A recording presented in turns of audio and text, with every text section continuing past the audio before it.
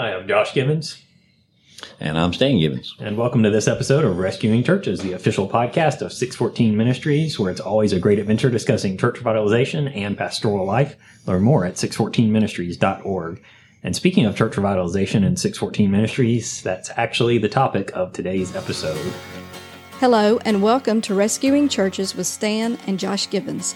This is the official podcast of 614 Ministries, where we exist to renew vision and restore hope at struggling churches across the country. With over 80% of churches in decline and 1,500 pastors a month battling depression, we strive to equip members and encourage ministers to pursue new directions of stability and growth.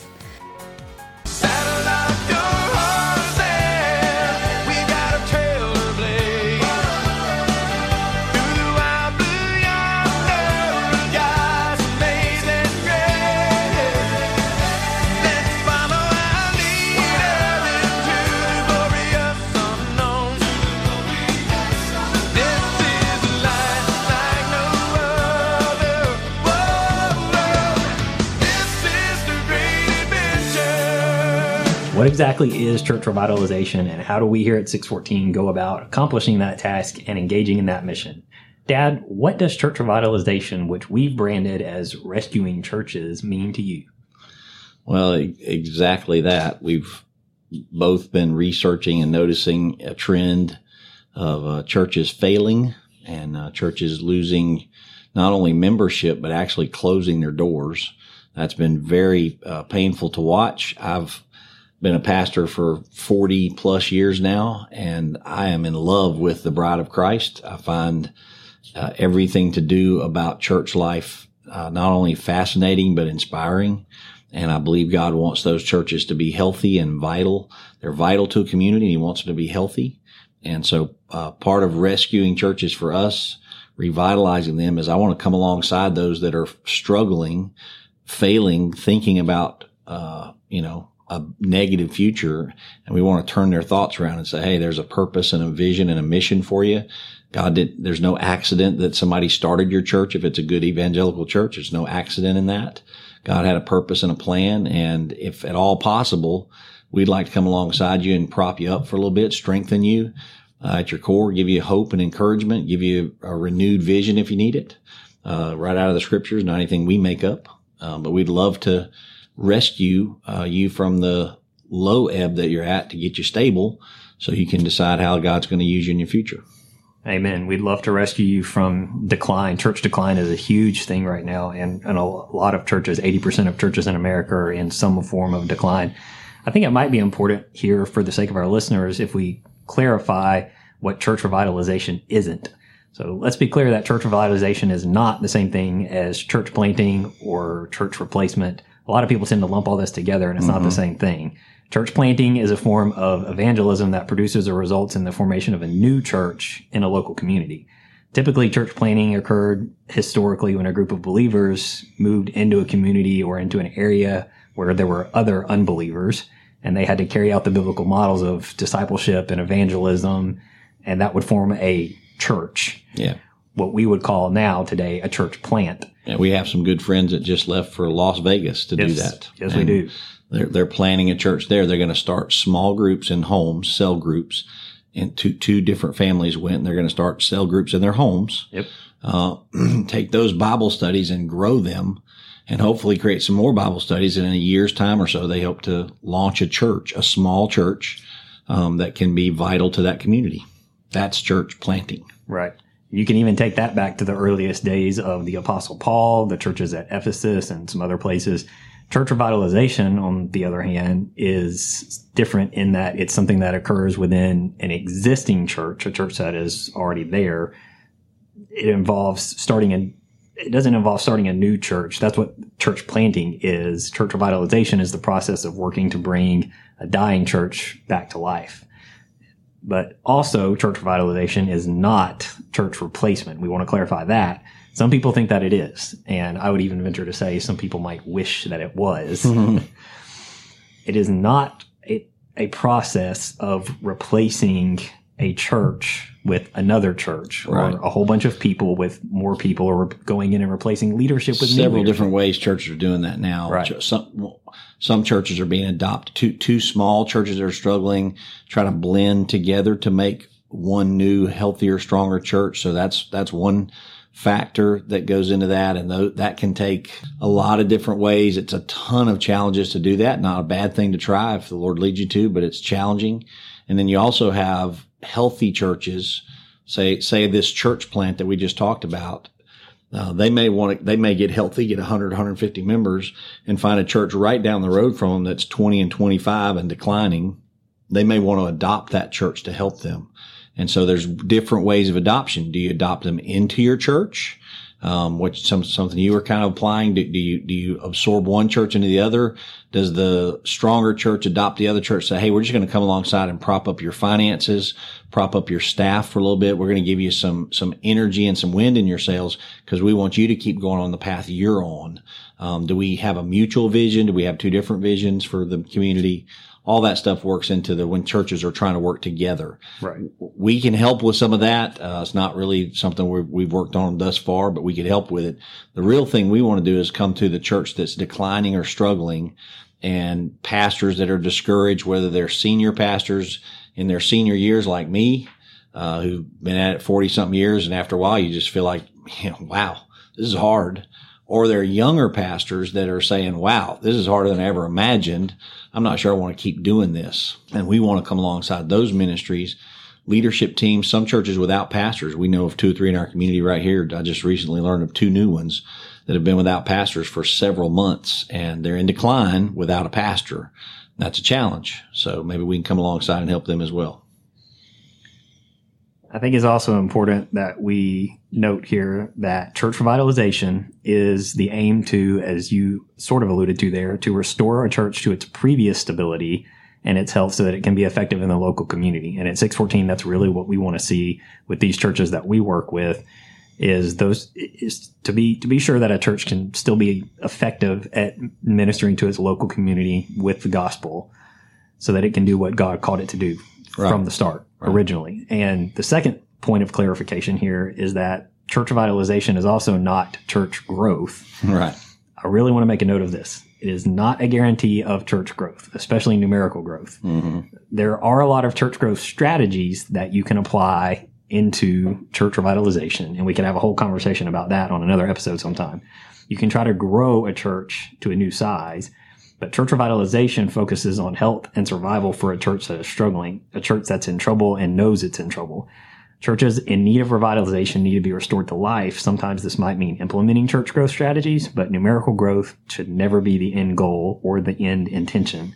Survival and spiritual health are always the end goals of revitalization. Yeah, and spiritual health is really what we have found is sometimes the ministry team or minister, if it's a small church, there's one guy, is just exhausted. Burnout is very common. Discouragement and depression is really high. It runs really high in ministry teams and ministers. And so what we found is sometimes we need to come alongside and make sure the health of the minister is okay. And that sometimes simply translates into, oh, so one of your people picked on you and said some really harsh things and made you feel bad and want to go out and strangle that person or yourself. That never happens. It never happens. It never so happens. all I have to do is say, oh, I've been there, done that, Right. Yearly. So have 35 stories I could tell you in my 40 years of that. And we can talk through those, and it lets them know, we'll all get through this. But sometimes it's longer than that. Sometimes you got to say, hey, what's causing this spiritual weakness, lack of health you have personally? If the pastor's healthy, sometimes the church itself, he's overlooked some things in the church that makes churches healthy, whether it's the fellowship aspect or the evangelism aspect or discipleship aspect. And so we come alongside to kind of evaluate some of that and say, hey, let's talk about, how are you doing in these things? Who's discipling who? Who's qualified to be a good discipler in your church? If there's nobody else but you qualified, now the whole thing falls on you, and it means you haven't transmitted your discipleship qualities to somebody else in your church. And, sometimes that's pastor looks at you and goes, well, I just don't have enough time to do that now. We got to figure out your time issues and where are we prioritizing things. So we can look at priorities and what are the priorities of your church and your vision and those kind of things. And sometimes, a lot of times, what we see as well is there are even pastors that are in trouble and don't know they're in trouble. There are pastors that have churches that they need help with and don't know that they need help, don't think that they need help. In your role at 614, how do you help pastors that are burned out, stressed, depressed, frustrated, ready to quit? We offer pastor-to-pastor counseling. Yeah, there's a lot of coaching goes into Right. this. So how does that kind of play out for you? Yeah, we just had a pastor we were just talking to a few minutes ago, and I'm going to call him and check on him in a Right. little bit. So, but we do a lot of that coaching, and some of what we can do, some of what I can do, just because I've been there and done that, is compare stories and give you some years of, here's some, I always like to have years of bad ideas and one or two good ideas in there. But I can tell you how we handle different things. It's like process of elimination. Yeah. How do you handle board members that are just out of control? Right. You know, how do you handle, what are some ways to do that? I can tell you some ways not to do it. I learned that. And I can tell you some ways to do that. You know, how do you handle the criticism that's almost weekly, from a church, especially one that's in decline? There's almost weekly criticism, and the expectations is you as a pastor are supposed to fix everything, and you're the reason nobody's coming. So, but all of that is something that just years of experience can come alongside and help with and encourage. And I don't mind telling a lot of the vulnerable stories that I have from my ministry days, into those scenarios that they're wrestling with as well. So, you know, all of that to say the minister needs to be cared for. And then we need to look at the ministry itself. And I have been the pastor that was blinded to what was weak in our ministry. I can say in all three churches I've served in long term, 4 total, one short term, but all 3 that I've been at long term, I can say I had a bunch of blind spots that, looking back now, 40 years of ministry later, I could see they were blind spots. So you were just saying a minute ago, Josh, that sometimes a pastor doesn't even know. Yep. I was that guy.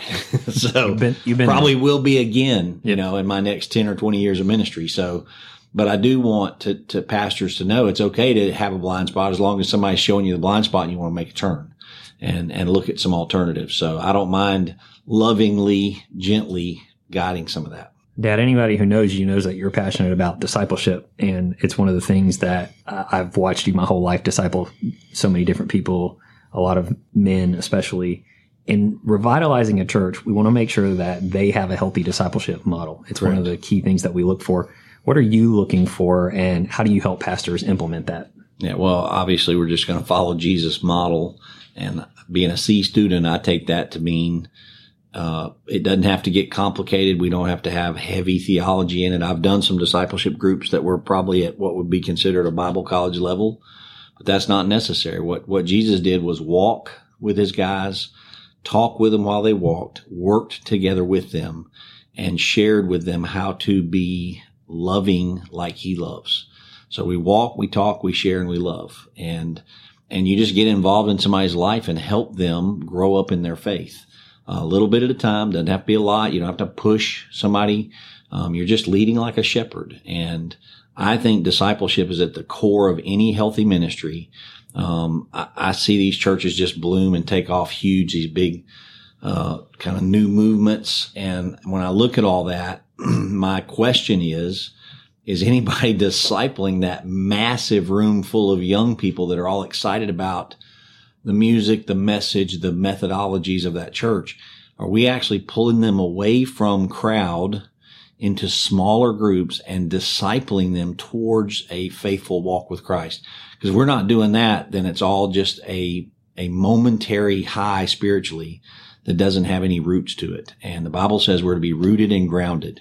And discipleship is the way you do that. You bring people along. You know, Paul tells Timothy, I'm going to pour into you, 2 Timothy 2:1-2. I'm going to pour these things into you, and I want you to pour them into the next guy and him to pour it into the next guy. So discipleship is literally reproducing yourself multiple times over, because you're walking close to Christ. Now you're getting a friend that's close to you walking close to Christ, and he's getting a friend close to him walking close to Christ. Pretty soon you got a chain of people, somebody in your wake. I always ask pastors, who's in your wake? Somebody in your wake that is following Christ. Amen. And pastors need to have a strong commitment to that, especially pastors that are pastoring churches that are in need of revitalization, or pastors like yourself that are trying to revitalize churches need to have a strong commitment, not only to just God's word and the sound teaching and preaching of the word, exegesis of the word and all of that, but a sound commitment to discipleship. We can't overstate that enough, and we have overstated that on several previous podcast episodes. So you can track back into our archives and find that. Yeah, you might drop those in the show notes. I can definitely drop those in the show notes. Dad, I've known you your whole life. Yeah, that's because you're my son. In my 34 years of living on this earth, you have done, I don't know how many weddings. You've counseled, I don't know how many families through difficult times, hard circumstances. 614 Ministries is equipped to do family and or couples conferences. We've done seminars. We've done relationship seminars. You preached from 1 Timothy 5 this morning on the need for the church to have strong relationships and to function as a healthy family. Why is the need for this so great in our culture right now, especially even in our churches? Yeah, I think I'm almost at 100 weddings now, so be real close to that, if not over it. Wow, you're keeping track. Yeah, I keep a list. Family relationships is all through the scriptures, and the church itself is to function like a healthy family. So if you have a family in your church, discipling them is meant to get them functioning healthy together. There's plenty of scriptures that teach you how to do that, how to be devoted first to Christ. If I'm devoted to Christ, then I'm going to follow his ways in my relationship with my wife or my spouse. And then I'm going to learn how to communicate as he instructs me to communicate. The Bible says, let your speech be seasoned with grace. So communication in my home cannot come from a selfish motive. It has to come from grace. I'm going to learn how to have healthy integrity with one another. Let my yes be yes and my no be no, James 5. Integrity is I'm going to be a man of my word. If I tell you I'm going to take out the trash, I'm going to take out the trash. If I don't, I'm going to make an apology, not an excuse for not honoring my word. And that builds my integrity in my home as a man, and as a woman, you can do the same. And then ultimately, I'm going to learn how to show grace. I tell couples that the most important thing they can do is fall in love with the grace of God in their life. Learn how much grace God gives you. Learn the depth, the height, the width, the length of his grace to you. And then say, I want to take that same grace I've learned about and show it in my family. I'm going to live it out in my family. I believe that's what a wedding is. A wedding is two people committing themselves to learn God's grace and share it with one another. And I think it's real important that couples do that. So when we come into a church to help with maybe a family seminar, we're going to focus on those elements and teach families how to practice those basic principles of Scripture: communication, personal devotion, communication, integrity, and grace, how to practice those in their home so that the home gets healthier. Amen. Kind of coming back to this idea of revitalization for a minute, this whole notion of going in to revitalize a church, a lot of times, and you being a seasoned pastor know this yourself just from the church that you've pastored, other churches that you've ministered in, a lot of times you can go in to do sort of a organic type of revitalization where you're going to try to implement some new strategies. You're going to try to teach the church leaders how to implement new ministry methodologies. But when that happens, there's usually some resistance from some faction or group within the church that is resistant to change. There's always that little group, for the most part, that resists change. And it's kind of human nature to resist change. I was going to say, I resist change. Right. So totally understand that. The church can be full of that sometimes. What would you say to in a revitalization situation where you have a church that is needing to change something, or otherwise it's going to die? It's revitalize and change or die. How do you speak into that situation? Well, you encourage the pastor and the leadership team to be patient with that change, to be very clear in their communication of why we're going to make that change, to communicate. That's really important. The why is important. The values are important. If your whole church is on the page of valuing lost people, valuing discipleship, valuing healthy church life, and this is something the leadership team, the minister, and others have decided the elders have decided is actually going to help us accomplish that same goal, then you're just asking the people to be patient with you. And I think sometimes you have to, you pull the Band-Aid off fast or you can pull it off slow. Either way, the Band-Aid needs to come off. Some churches need to be very patient with that and take a little bit of time, but some may be in such a decline that you have to say, hey, we really need you to step up to this now. And we've not found any that we needed to rush with, but we have found some that we needed to say, let's move that along. Let's move it along swiftly. There's several good books written on that. I'll try to find the references of those for you later. Sure. But it's the idea of, you move the piece of furniture in the church 1 inch at a time till eventually it's on the other side of the stage. Everybody goes, hey, when did that get over there? Well, it got over there today in your mind, but it's been slowly getting there for a while. Right. And we've talked about already in this podcast episode other kinds of revitalization, acquisitional revitalization, where there's like an adoption from another church. Correct. And things like that. There's other approaches like covenantal revitalization, which is usually like when you go in to revitalize a church and you're going to have to actually meet with the leaders and sign some kind of agreement. Right. These are the things we're going to do over X amount of months, and we're going to bring the church to this place by this deadline. Right. And it's because you've learned at that point about the leadership. It's going to have to get done. Yeah. But I have to give them a deadline. I have to give them a deadline. Otherwise, it's not going to get done. Right. Is that something that you would say you're pro or against? Or depends on the church, depends on the leadership team, depends on the potential of the church and its community. If the church has been dragging its feet for a very long time, but knew what it should be doing, but still hasn't got there, you may want to create a covenant like that with them. If you're the team coming in, if we're the team coming in revitalizing, we can say, hey, we really want to help you, but you've got to give yourself some deadlines. Typically 614 doesn't take any level of authority with the church. We take a relational line. Some of those covenant things are when a denomination is actually looking to lead another church into growing. And that denomination is actually having to step in and help. And so they would say, hey, if you don't XYZ as a denominational tier, if you don't do XYZ, we're going to have to take this church and give it to somebody else. So we don't take that line of authority at all. We're non-denominational. We actually come alongside any church that's evangelical that we can just be a blessing to and encouragement to. And just for the sake of our promotion here on our own podcast, we don't charge anything. We raise our own funds. And if you can't afford to house us, we'll take care of our own housing while we're there. We don't mind a love offering if you have one.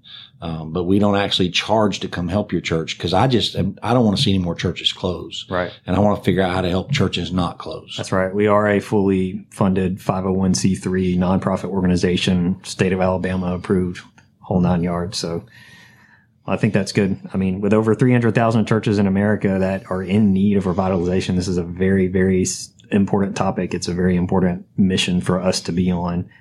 And one of the most important things I think that pastors and church leaders can be focused on. Thousands of churches a year are going to close. We think COVID is going to push that number even higher. Some churches that I know of are already looking at closing their doors because COVID has been so painful to them. Yeah, I think also, and this is just something that I know that you've asked me about before, is my role within the ministry in terms of church communications and digital and social media. There's a lot of churches out there right now that are in need of that media upgrade, in need of help in that area. Yes. Particularly within the sphere of revitalization. Well, it's one of the things you and I have found in small churches, that you're very essential to helping them because you come in with an understanding of the social media world and how to get the name of the church. We've used the term brand. Right. Not a big favorite of mine, but it's just what we're doing. We get the brand of that church into the community through social media, which everybody's using now. And if your church isn't, it's behind the times. And Josh is happy to tell you it's behind the times. I'll be more than happy. Set a deadline and get it going. More than happy to help you out with that. And really the ultimate goal of that within the sphere of church revitalization, and this is what I want people to hear and understand, is it's just another platform and another venue for your church to be able to share the gospel with your community. So I know that a lot of small churches can be hesitant to it or resistant to it because it's technology. I've seen and experienced some of that, or either that or it's an unfamiliar territory. You see that as well. But regardless of all of that, when we are able to work through those things with the pastors, when we're able to do training sessions and we're able to help them understand those things, and run their websites, run their Twitter accounts, their Instagrams, their Facebooks, and all of that, and help push a gospel message out to the community that actually connects with the community. Right. It starts connecting with a whole new demographic, and they start seeing engagement. They start seeing people leaving comments on things. They start seeing people say, "Hey, I'm going to come to your service." I'm interested. Yeah. Next week. And you said the key word there is gospel. We are gospel centered. Absolutely. We think the church, the reason for discipleship, the reason for family ministry, the reason for Bible training, the reason for good teaching, the reason for media is for a church to get the gospel into the community and see lives converted into true Christianity, followers of Christ, and then see those people grow in their faith. And it's really the two main functions of the church. And we want to come alongside and see that happen. We want to see Christ exalted by your church and the gospel message proclaimed and exalted very high, so that the community is benefited from that. And every church that's sitting in a community right now that's struggling, we want you to hear us. Every church that's struggling, we want to help you. And we don't know if we can, but we believe God's called us to try. And so we'll come alongside you for free and just hang out with you, talk through some things, maybe give you some fresh ideas, maybe revitalize some old ideas, maybe find a way to connect you and network you with some other people that can help you come alongside.